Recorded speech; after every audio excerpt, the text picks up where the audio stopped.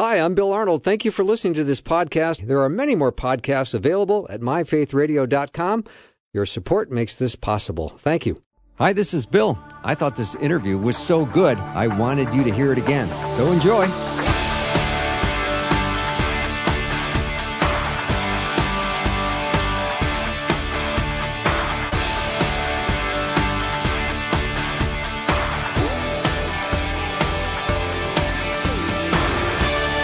And a warm welcome to the afternoon show. I'm Bill Arnold. Maybe you have a relationship in your world, in your life. Maybe it's struggling and you don't like that. And I agree. That's hard. I don't like when they're struggling, and you don't either. So we're going to talk about that today. Dr. Glenn Pickering is here with me in studio.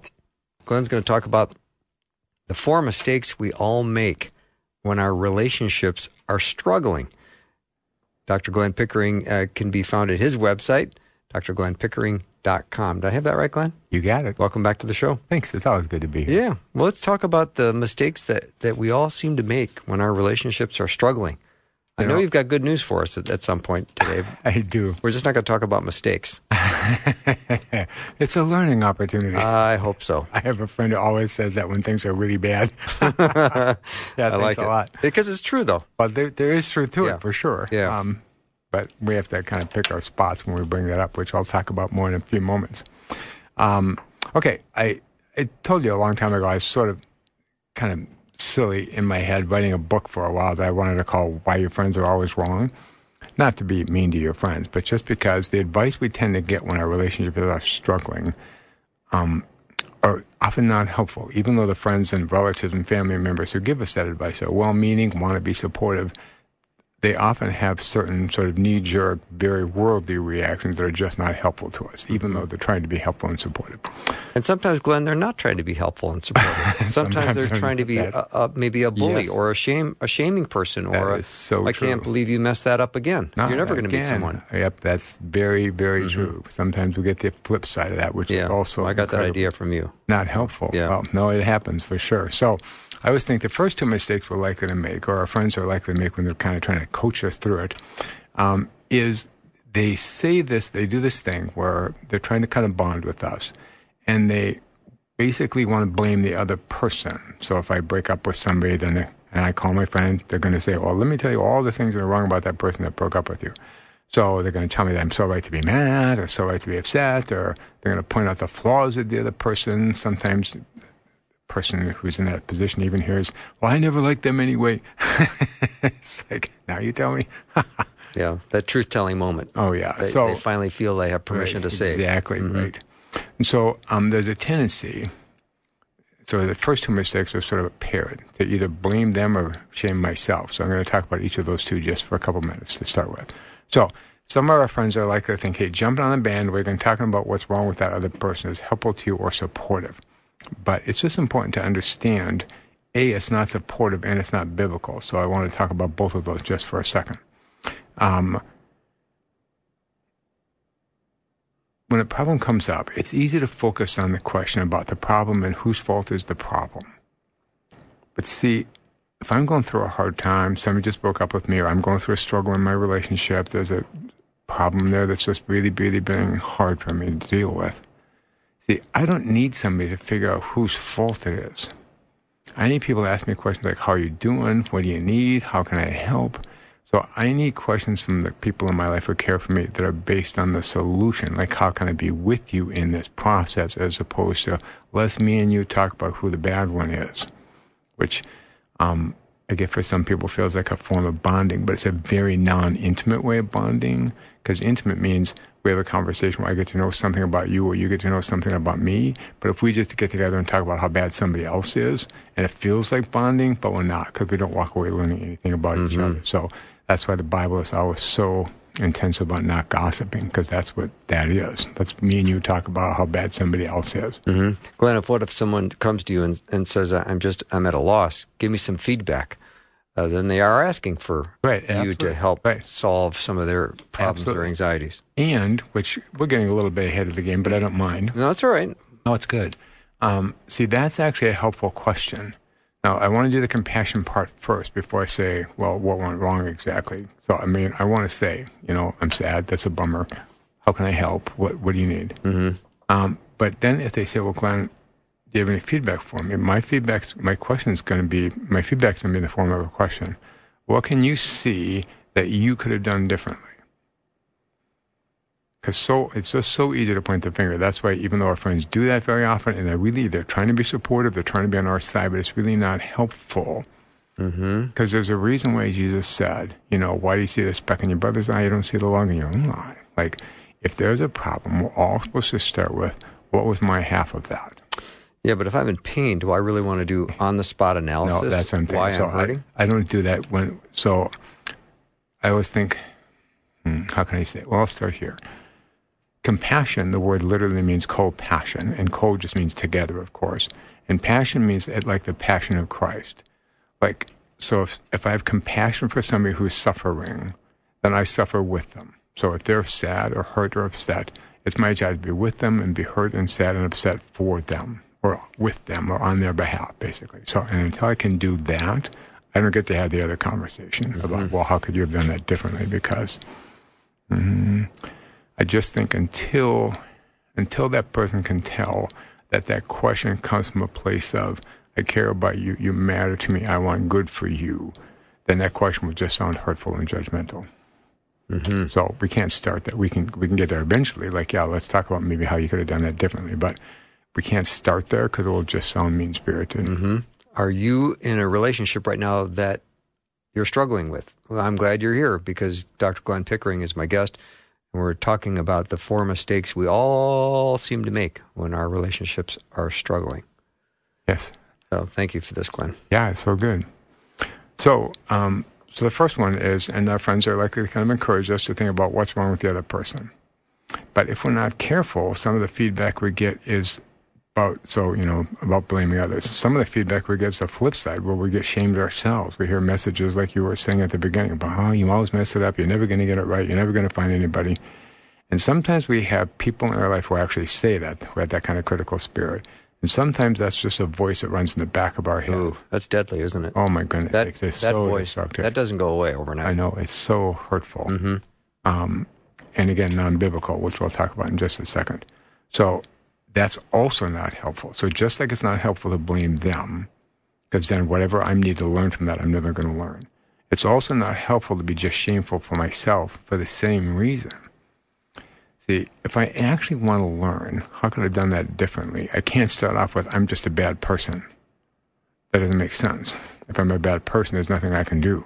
So then it's hopeless. So, and it's not biblical because, the scriptures are so clear that we're loved with an everlasting love, that God's love for us is a steadfast love. It never changes. We are precious in God's sight. And so you can see this question play out right from the beginning in Genesis in the garden. Adam and Eve living this beautiful life, this perfect relationship in God's love. And then the serpent comes along and tells them that really, you think you're so perfect to God and precious in God's sight, but really there's something wrong with you. You don't even know the difference between good and evil, and you should probably try and hide that fact. So they believe it, they eat the apple, they try and hide themselves. And see, all of us need to understand God's message to us is, you are so precious to me. The evil one's message to us is, no, there's something wrong with you. And so the problem with getting hooked into that shameful cycle where I think there's something wrong with me, where everything's all my fault, is I'm literally seeing myself now at that moment, not as God sees me, but as the evil one would want me to see myself. And that's why I say it's so destructive. I wonder how many times people have said to themselves, what's wrong with me? Right. In the last year. Right. I mean, boy, that's something to try to pay attention to. Right. You don't want to be saying that. No, that question by itself is so destructive because it assumes that there's something wrong with you. Yeah. And I think we make mistakes, and we definitely have things we're supposed to learn. But I think I've said that, Glenn, in the last 6 months, probably. What's wrong with me? What was I thinking? Yes. Yeah. It's so easy to pull into that trap, but it's so important to remember, no, it's not that there's something wrong with me. It's that I have lessons to learn, just like a child. The fact that a child has things they need to learn doesn't make them bad kids. Yeah. This means there's something wrong with them. How do you put the brakes on that thought that comes screaming into your brain? What's wrong with me? Right. If you got something to learn, which is true, Right, that's great. Right. How do you put the brakes on the thought coming into your brain that there's something wrong with you? For me, the only thing that actually helps me is prayer. I have this very short little prayer where I say, sort of on 4 deep breaths in and then 4 deep breaths out. God says to me, Glenn, I love you, Glenn. And on my out breath, I say, and I love you, God. And I just try and sit with that, just quietly saying those words to myself in and out as I just try and put myself literally in God's presence. Mm-hmm. So that I come back to what's real, which is, yes, I made a mistake, and God still cares for me exactly the same way. Mm-hmm. All right. Dr. Glenn Pickering is my guest. We're talking today about 4 mistakes we all seem to make when our relationships are struggling. And if that's you, you've tuned into the right show today. We're going to take a little break and come back. You can learn more about Glenn at drglennpickering.com. Glenn is with 2 N's. Dr. Glenn Pickering, Pickering. Glenn's nice enough to offer Faith Radio listeners an opportunity to speak to him on the phone for 20 minutes. It's a free, no-strings-attached consultation. All you have to do is go on his website, fill out the form, and you'll arrange to get a conversation with him. Trust me, you can get a lot from him in 20 minutes. I know for a fact that you get into his brain, and he will give you a lot to think about in 20 minutes. We'll be right back in just a minute.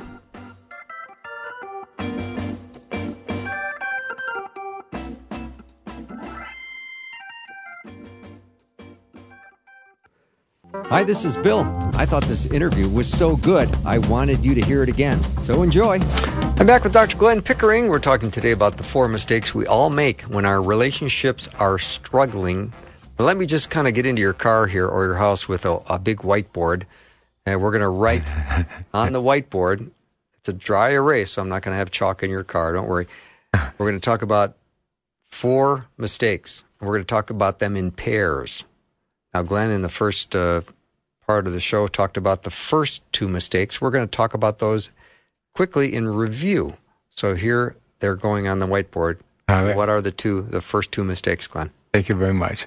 We tend, and our friends, if they're trying to support us, also make this mistake of we tend to sort of blame the other person. And so if we're not careful, we get all caught up in all the things they did wrong to us.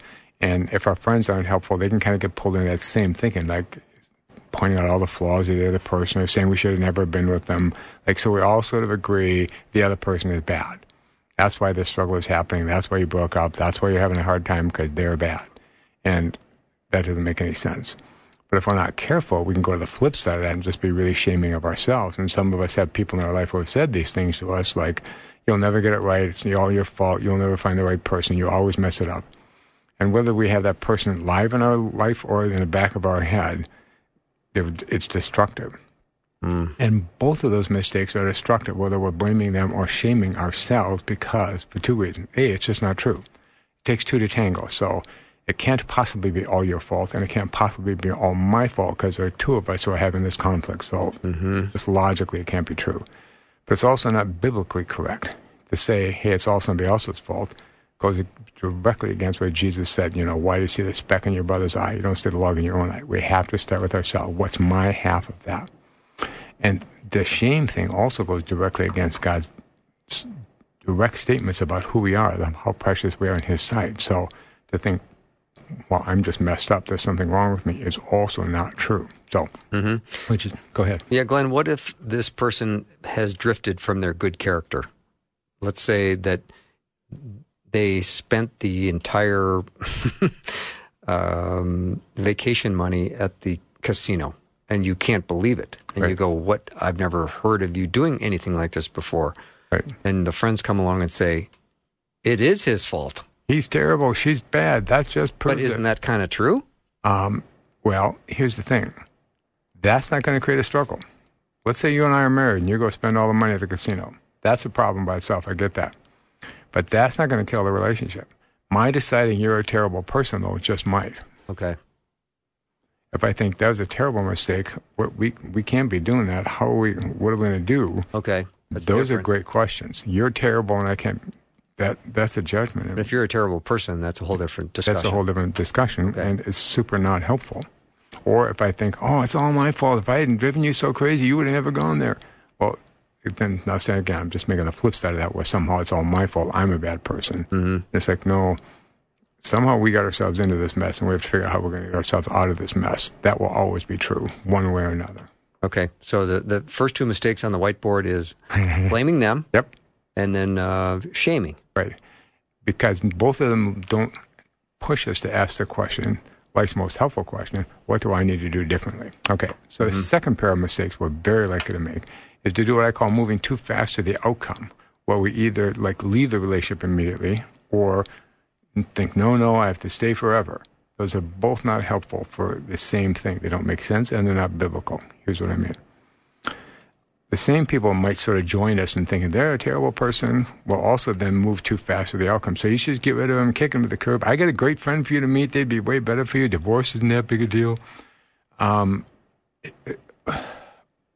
Basically just saying you have a problem and the solution is just to get out. Well, see, here's the problem with that. If I have a relationship and there's a problem in it, so I just always deal with it then by just leaving the relationship. Whatever it is I'm supposed to learn, I don't learn.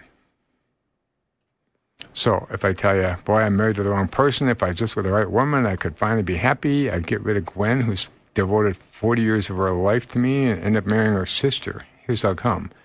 Because if I don't learn anything, I'm still shaped the same way. So who do I match up with next time? Somebody shaped the opposite way, just like last time. And I find myself in exactly the same relationship. I've destroyed my family, I've destroyed my life, and meanwhile, I have exactly the same set of problems to deal with. I have a different face and name in my life, but the relationship struggles are exactly the same. Yeah, and if you have 10 irreconcilable differences in relationship A, and you go to relationship B, you're still going to have those previous 10, along with the next 10 you're going to get in relationship B, right? Right. Besides which, your new one will be mad about the ex, so you have at least 11. All right. This is a guarantee. But don't we want to instantly try to help people get out of their pain and their discomfort? And See, that's we want to race them to a different place as fast as we can. Right. That's why I was saying to you before the show that our mistakes don't come from a wrong place. Our mistakes mostly come from really wanting to be helpful, wanting to be supportive, wanting to spare that person from pain. But we need to understand those knee-jerk responses are not actually helpful. A friend of mine once said to me, "Why does God allow there to be suffering?" And I said to him, when's the time in your life when you grew the most as a person and as a Christian? He thought about it for a long time. He named that time, which was the time of struggle and suffering. And I think, right, it's by going through the struggle that we learn whatever lessons we're supposed to learn. Yeah. But just get out, whatever I was supposed to learn, whatever changes I was supposed to make, whatever transformation God was trying to do in my life, just gets deleted. Yeah. And go ahead. The time you're kicking the hardest, crying the loudest, feeling the most desperate, usually that's when God's doing the most significant transformational work in your life. Honestly, I think it's so true. So when we say to people, well, it's just like that old story about, somebody sees this little butterfly trying to get out of this little cocoon, and so it breaks the cocoon open for the butterfly to help it out, quote unquote, except doing that on the cocoon is what helps strengthen the butterfly's wings. So now they get out, they're not strong enough, they can't fly, and they die. It's like, I was helping you. Yeah, see, that's not helpful. So I always think to myself, God doesn't say, Glenn, if you walk with me, there will be no pain. What God says is, Glenn, I will walk with you through the pain and through the joy and through the victories and the losses.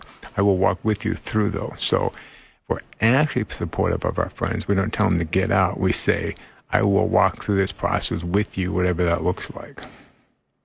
That's actually helpful, and that's actually biblical. Saying just get out is not biblical or helpful, because then I would just do that everywhere I go. And God is so clear on wanting us all to be learning, transforming. We're supposed to be in the process of sanctification our whole life. Well, if I just leave a situation anytime it gets difficult, that whole sanctification process just gets kicked to the curb. So, whatever I'm supposed to be learning, I don't learn. Glenn, is it hard to suspend your history with somebody? If you've come to me over the last 5 years and you've been complaining about your wife and things aren't going well, and I am so tired of hearing about it, right. And now it looks like you guys might, split, and I would say, well, that seems like the right thing to do. Right, just because you're tired of hearing about it. Right. So sometimes people say get out because they want me to not have to be in pain, and sometimes they say get out because they don't want to be in pain. Right. Yeah. But both options are bad. Well, both options. God doesn't want divorce. Right. Well, because God wants us to keep learning and growing. Yeah, I just think for a little toddler, sits on the couch and doesn't ever try and stand up or walk because they're afraid they might fall down. It's like, well, see, but then all the lessons you're supposed to learn by standing up, falling down, trying to get some more, falling down, figuring it out, all that stuff you're supposed to be learning, you're not going to be able to learn. Yeah. Like, we have to be willing to make mistakes on the way to becoming the person we're supposed to become. And whether we're a toddler or 80, it's all the same. It's still true. And if you are 80, I mean, you know this from caring for your mother, and I do as well, that you're always told to not do things for them they can do for themselves. Right.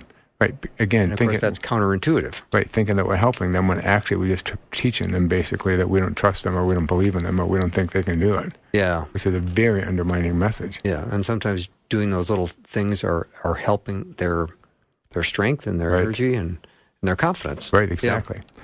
So the flip side of that same mistake, so the fourth one or the second of this pair, is about staying forever. Because some people hear, oh, you're never going to get it right. You're always so dumb. You always, you can never get a relationship right. So sometimes people stay in a relationship just because they don't want to, fail again.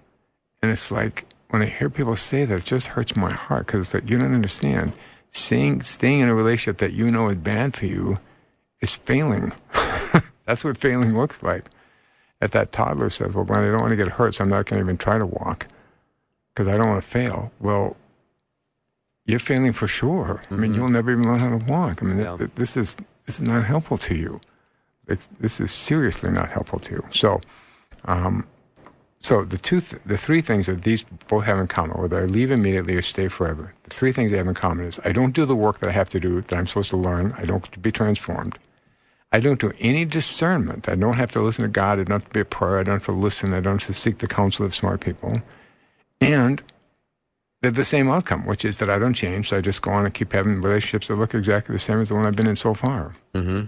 So, and Glenn, when you talk about being in the rut, this can be a job. This can be for sure. It can be a job. Could be with a parent and a child. Could be two friends. Could be neighbors. Could be absolutely. Whenever we talk about significant other relationships, I don't ever want to feel like we're being flippant about staying together or not staying together, because God obviously wants us to not be divorced.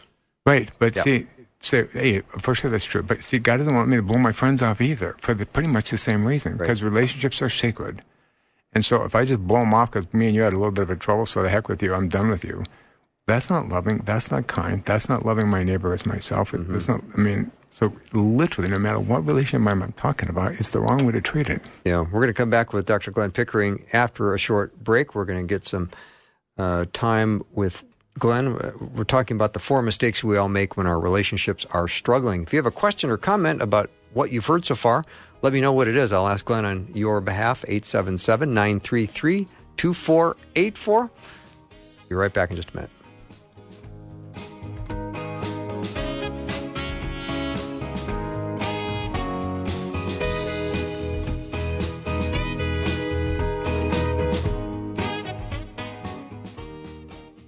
Hi, this is Bill. I thought this interview was so good, I wanted you to hear it again. So enjoy.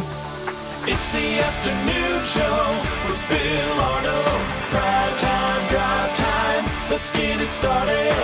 Jump in your car. Yeah. What's for dinner? Hey. It's the afternoon show with Bill Arnold. Our topic today is relationships that are struggling, and there's a good chance you know someone, maybe it's even you, are in a relationship that's struggling, and we have a tendency of making 4 mistakes. So if we had a whiteboard in your car or a whiteboard in your kitchen right now, what I would be writing on them is the first 2 mistakes would be blaming them and shaming you.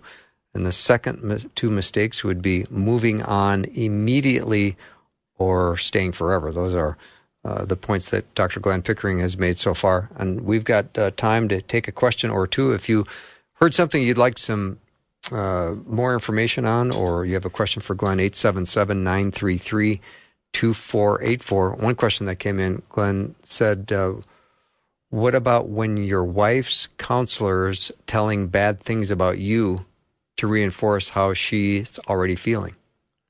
I don't know the context, of course, so I want to be a little careful, but I do think as a counselor that me jumping on that same bandwagon is generally not helpful. Now, if sometimes my client's in denial, and I'll say stuff like, no, it's not that your husband or your wife drinks a little. If they have 7 glasses of wine every single day starting at 5 o'clock, that's alcoholism. And we need to name it, not because I want to be judgmental or throw somebody under the bus. I just want my client to take this situation more seriously than they're taking it, because they might be in denial. But in general, except in those cases where I need to kind of break through some of the denial I see maybe my client is struggling with, jumping on the bandwagon about somebody else, and I mean, it's not helpful. It's not helpful when my friends do it. It's not helpful when my counselor does it. Because really the question should always be, what's my half of that? What do I need to do to change things from my end? Always. And that's an important part of the equation that I think we all can learn from today. If you've not heard that, Glenn often says every relationship is 50-50. Right. And that ruffles feathers. Right. Because there's some people go, no, it's 100% his fault, or it's 100% her fault. Come on. Yes, you see can it my way. Yes, you can imagine the reaction Jesus got when he said that thing about, why do you see the speck in your brother's eye? You don't see the log in your own eye. It's like, whoa. I didn't come to you to hear that. So let's start with ourselves first, right? Right, yeah. Now, the cool thing is, although people quit quoting that story right there usually, that's not where the story actually ends. He says that, and once you've taken the log out of your own eye, you have the right to talk to your brother or sister about the speck in their eye. So it's not like I'm supposed to just blame them, but it's also not I'm just supposed to shame myself and act like I'm the problem. I'm supposed to start with myself, which then creates a situation, hopefully, where it's safe enough for them to do the same. So that's what we need to understand. I have to always come to any situation. Even if I made a mistake with my kid, I'm going to come and say, I feel really bad. I'm not going to come to them and say, you're a bad kid, you did it wrong. I'm going to come and say, I feel bad about that conversation. I've apologized from my heart. From my part, I think I came across too strong. I don't think I listened good enough. And, lovely. Yeah. Nicely done, Glenn. Yes. And I'm very likely my kids like to say, well, Dad, I probably wasn't listening either. Right. You know what I mean? It's like as soon as we're willing to really claim our part, it creates a place where the other person can then also more safely claim their part, because they can see they're not going to get blamed or shamed or judged. All right. Suddenly we got a system that could actually work here. Who goes first? Well, I always think if I'm talking to my client, I'm going to talk about how you need to start it. Now, often they'll say, well, why do I have to be the one to change? Why do I have to start the process? Why is that my problem? And I think I totally understand that question. I honestly do. But I try not to answer that question as it is, and here's what I mean by that. I always think there's 2 reasons why, if I'm in a relationship and there's a struggle, why I have to start with myself, why Jesus was so right to say that. And 2 reasons. Here's the first one. If I don't, then what I'm really telling myself is, well, I'm not going to change until they do. Well, see, that means I'm not in charge of my own life. Power from a Christian perspective, not a worldly perspective, but from a Christian perspective, power means the ability to run my life as I would actually choose to run it. Say more about that, Glenn, because that sounds like we come to faith in Christ and we surrender our life to Him. Well, here's the really cool thing. We can only do that because we have the power to do that. I have the power to choose that. And I have to believe that God will give me the strength to do the things that He puts on my heart. So it's a total teamwork thing. But I just mean this. When Jesus says, ask and it shall be given unto you, He's just trying to say, don't act like you're a victim, and don't act like you can't have what you want. Get a clear picture of what God has put on your heart, what God has given you passion for and gifts for and experience about. Claim that, and ask God to help you find the best way to bring that into the world in a way that will make a big difference in the world. So claim your gifts, see what they are, ask God to help you move into the vision that's about using those gifts. And God will always, of course, be on our team about bringing that about. Yeah. So if you're enjoying freedom in Christ, you realize it's my life. I'm not going to sit here and play a victim. I'm going to be empowered by what the Holy Spirit is doing in my life. Right. Which take means it to the next place. Right. And God is always working transformation in my life. So if I'm really working on a godly thing, then taking charge of my life means I listen to what God asked me to do, to move past my comfort zone, to step outside what's easy, and to really listen to His calling, and then to step out and say to my kid, I feel really bad about how that conversation went. Here's the part I think I did poorly. Because, see, if I really had the power to run my life the way I want, which sounds selfish. And from a worldly perspective, it is. But see, from a Christian perspective, it's not.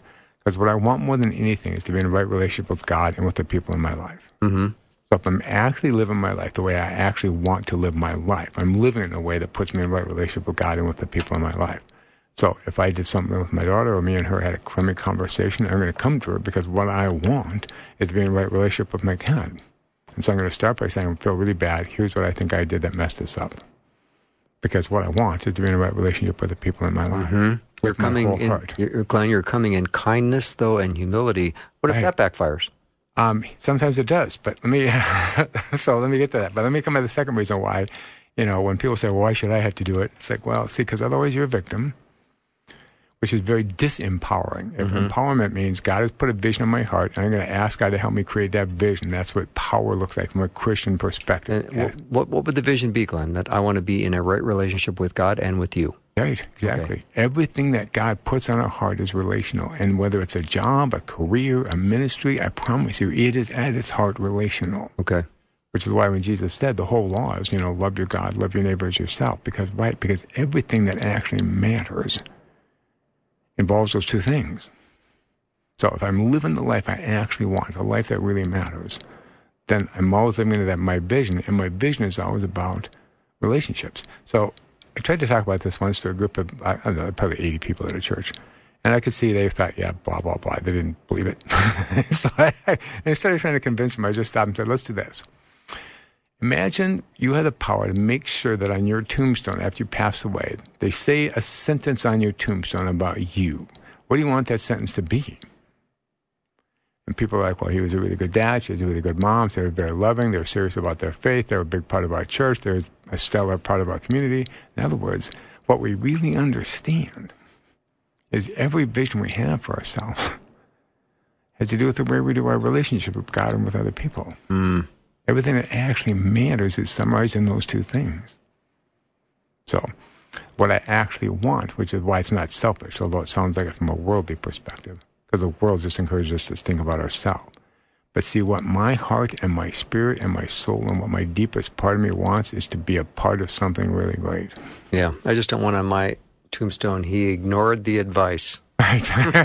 He never listened. That would be bad.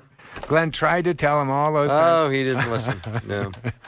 So, first reason why, when people say, why should I be the one to start? It's like, well, it's about empowerment. Jesus said, I came that you might have life and have it in abundance. And Ephesians says, basically, God wants you to have a life that's so big you can hardly even imagine how big it actually is. Yeah. Well, if I'm sitting in the corner thinking, I can't do anything until you do, well, that's not a big life. Yeah, it's not very proactive. That's not an abundant life. No, it's not. So, that's the first reason. The second one is because, see, if you start it, you get to pick the loving place to start. And here's what I mean. Again, if one person, parent, kid, colleague, friend, husband, wife, doesn't matter, comes to the other person to talk about a problem in the relationship, so often, if they're not careful, they start with, well, you always do this, or we got problems, and you got to, and it all just feels like one big judgment, one big condemnation, and so, of course, it never goes anywhere. But see, if I really choose to start that process, I get to choose to start it in a way that works, which sounds something like this. Honey, again, parent, kid, spouse, dater, doesn't matter. We have XYZ problem in our relationship, and I'm finding that really frustrating or disappointing or hurtful. I'm guessing that you do too. I would like for us to do that better. You want that? If they say, yeah, they say, great. I think we each have to start by looking at that log in our own eye. The thing I can see that I need to do better is, and I'm going to talk about that as consistently and clearly as I can about the thing I think I need to do better for us to address that problem. Mm-hmm. That's up to them to do the same thing. And now we actually have a conversation that's going to be helpful to us. In other words, we're each going to look at and answer the question, what does this teach me? What do I need to do differently? What's my half of that problem? Which I believe is the one question God always wants us to be asking. If something goes wrong, my first question should be, okay, what did I do that contributed to that? How could I have done that differently? Not in a shameful way. We have to be really careful about it, because if we're not careful, we can go to that place.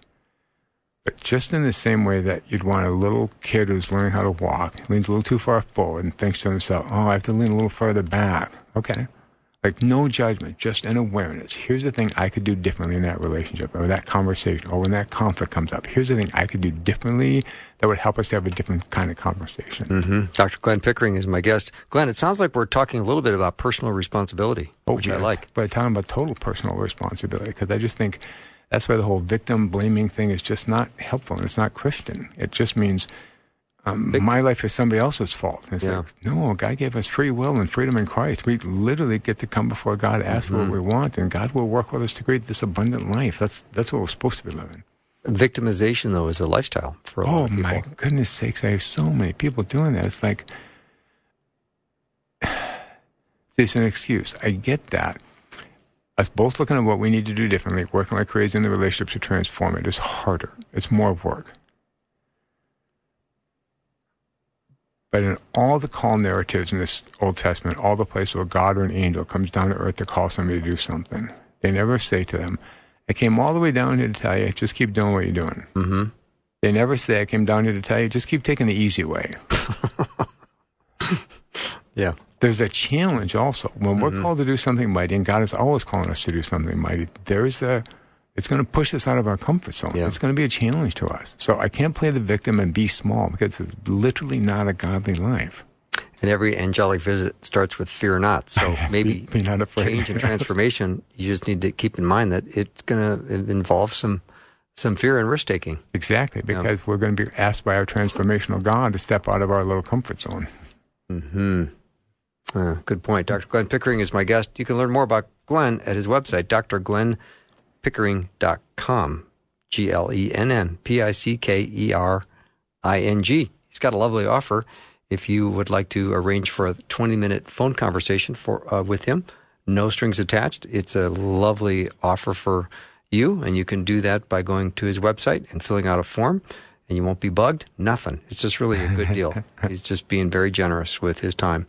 And I appreciate that. We're going to continue our discussion on the 4 mistakes we all make when our relationships are struggling. If you have a question or comment, I will ask Glenn on your behalf. 877-933-2484. I'm just so glad that you're listening today and you're with me on this because this is a big topic. We'll be right back.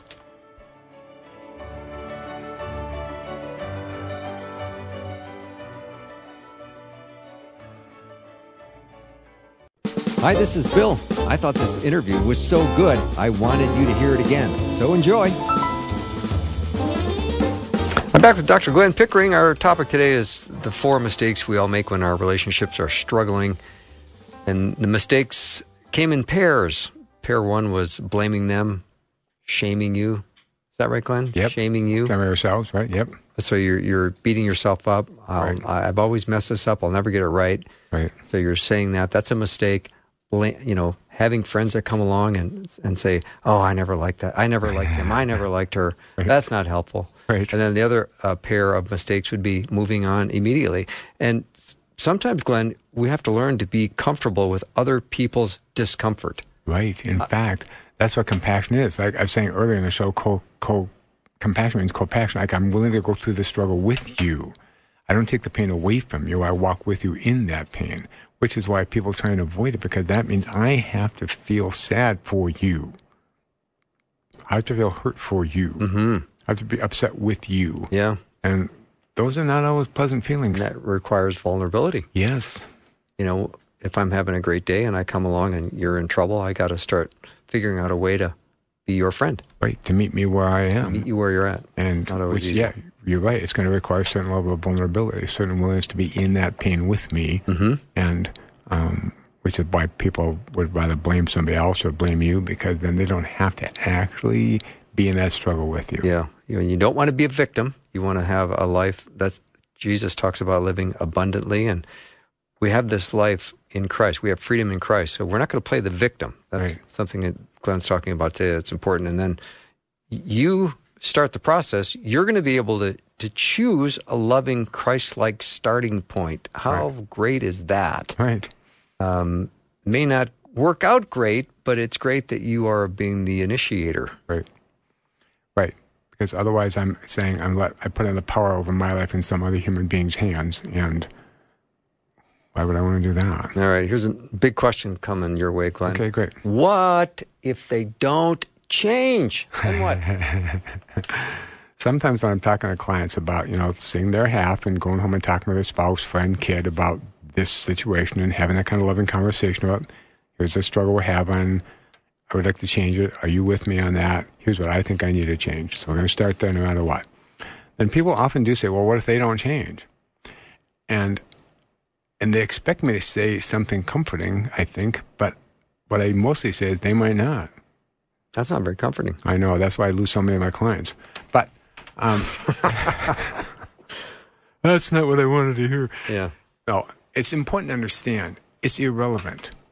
Not, which I don't mean flippantly. So, of course, I wouldn't actually say that to a client. But we need to understand, if God puts something on my heart that needs to be different in my life, that there's a thing I'm doing in my relationships that's not helpful, and I need to do that differently if I'm going to be transformed to keep moving along in that sanctification path that He has laid out for me, then I need to make those changes in my life, whether the other person does or not. Mm-hmm. So I always say to people, the part that is comforting, because I say, yeah, they may not. They probably will. Because if somebody comes to me and says, hey, Glenn, you manage me a lot. We've got this struggle going on. I really want it to be better. Do you want it to be better? Well, yeah. And here's what I'm doing that I think I need to do differently. Well, I'm so likely to say, well, thank you. Here's what I can say I need to do differently. And we're probably going to have a loving conversation. But it's also possible that they're not going to be open to that change, that they don't want that they find that scary, or maybe they're already with somebody else, or who knows what reason they might have to not be willing to be in that process. It's really important for my clients to understand this. If they're willing to do that transformational work where they start doing their relationship differently, one of two good things will happen. This relationship will get better, which of course is always my hope for them. Mm-hmm. But the other person says, the heck with this, I'm leaving no matter what. Then they will now have the strength and the skills and the ability to create a better relationship with the next person they're with instead of the same old relationship they just got out of, because now they're equipped to do that thing differently. So God is going to help you one way or another. And you don't have to then to stay stuck in this relationship that you both know doesn't work. Mm-hmm. You can actually have a better one. Now, always, of course, my hope is they can have a better one with the kid, friend, coworker, spouse that they have right now. Right. But even if that person just insists that they're just not willing to work on it for whatever worldly reason they might have, mm-hmm. it's still important that I do the work that I need to do. Mm-hmm. Here's how come. Because God always wants me to be transformed, so of course that's important. But for this reason also,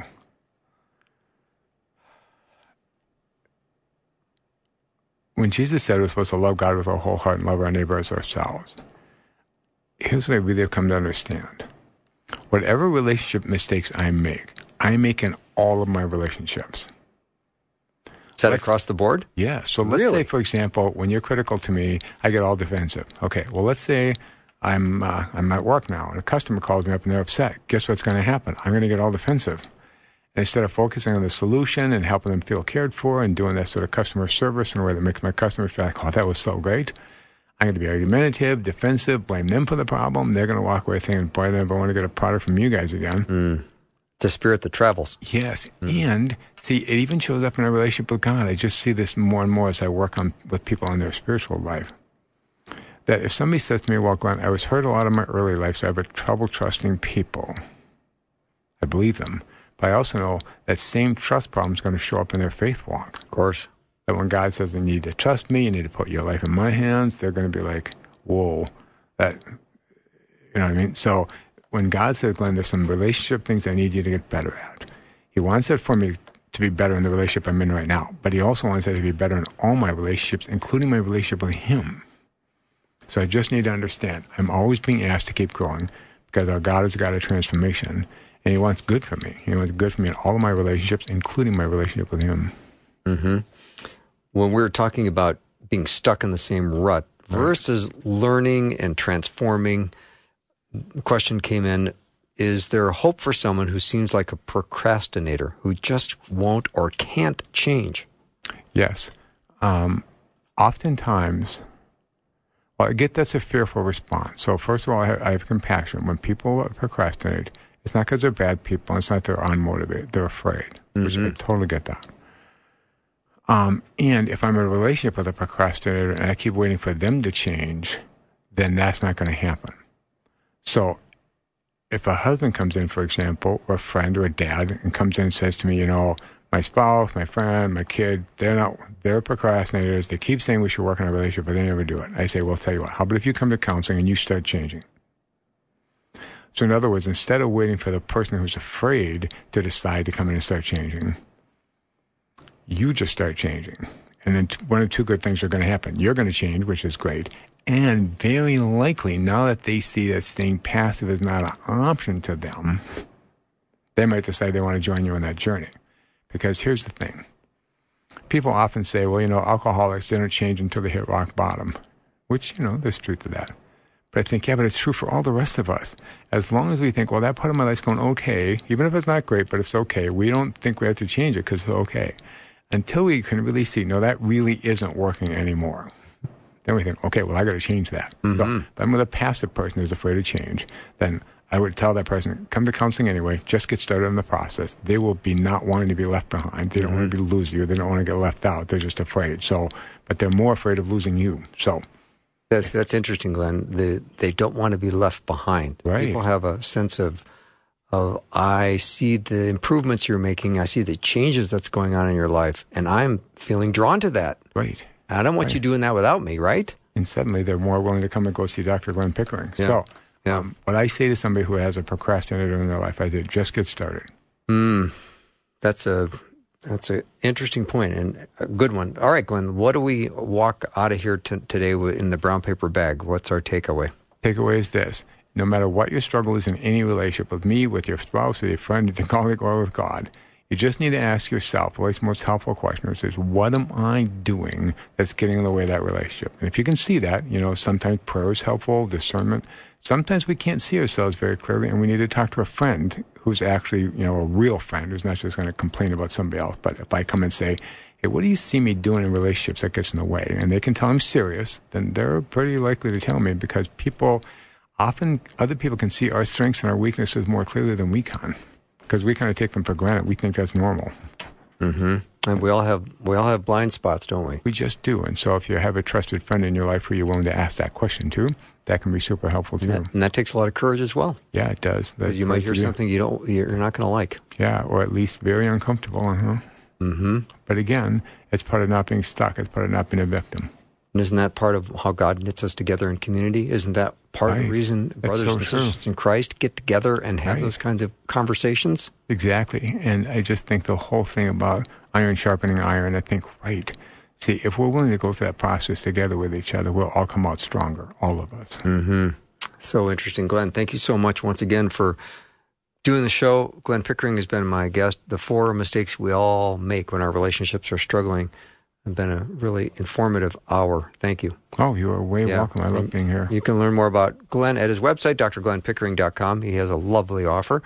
If you want to get 20 minutes of conversation with him, you fill out a form, and there's no strings attached, and it's all for free. It's just him wanting to bless and honor you, whatever position or situation you're in right now. Thank you so much for spending time with me today. I have loved spending time with you. I hope you know that I care about you, I love you, and I hope that you have a good night. We want to pray for you. We all need prayer. We would love to pray for you. The Faith Radio team is serious about prayer, and we pray for specific listener requests every week. Share your prayer requests with us anonymously and securely on our website at myfaithradio.com. That wraps up our show for the day and for the week. Thank you for supporting Faith Radio. See you next week.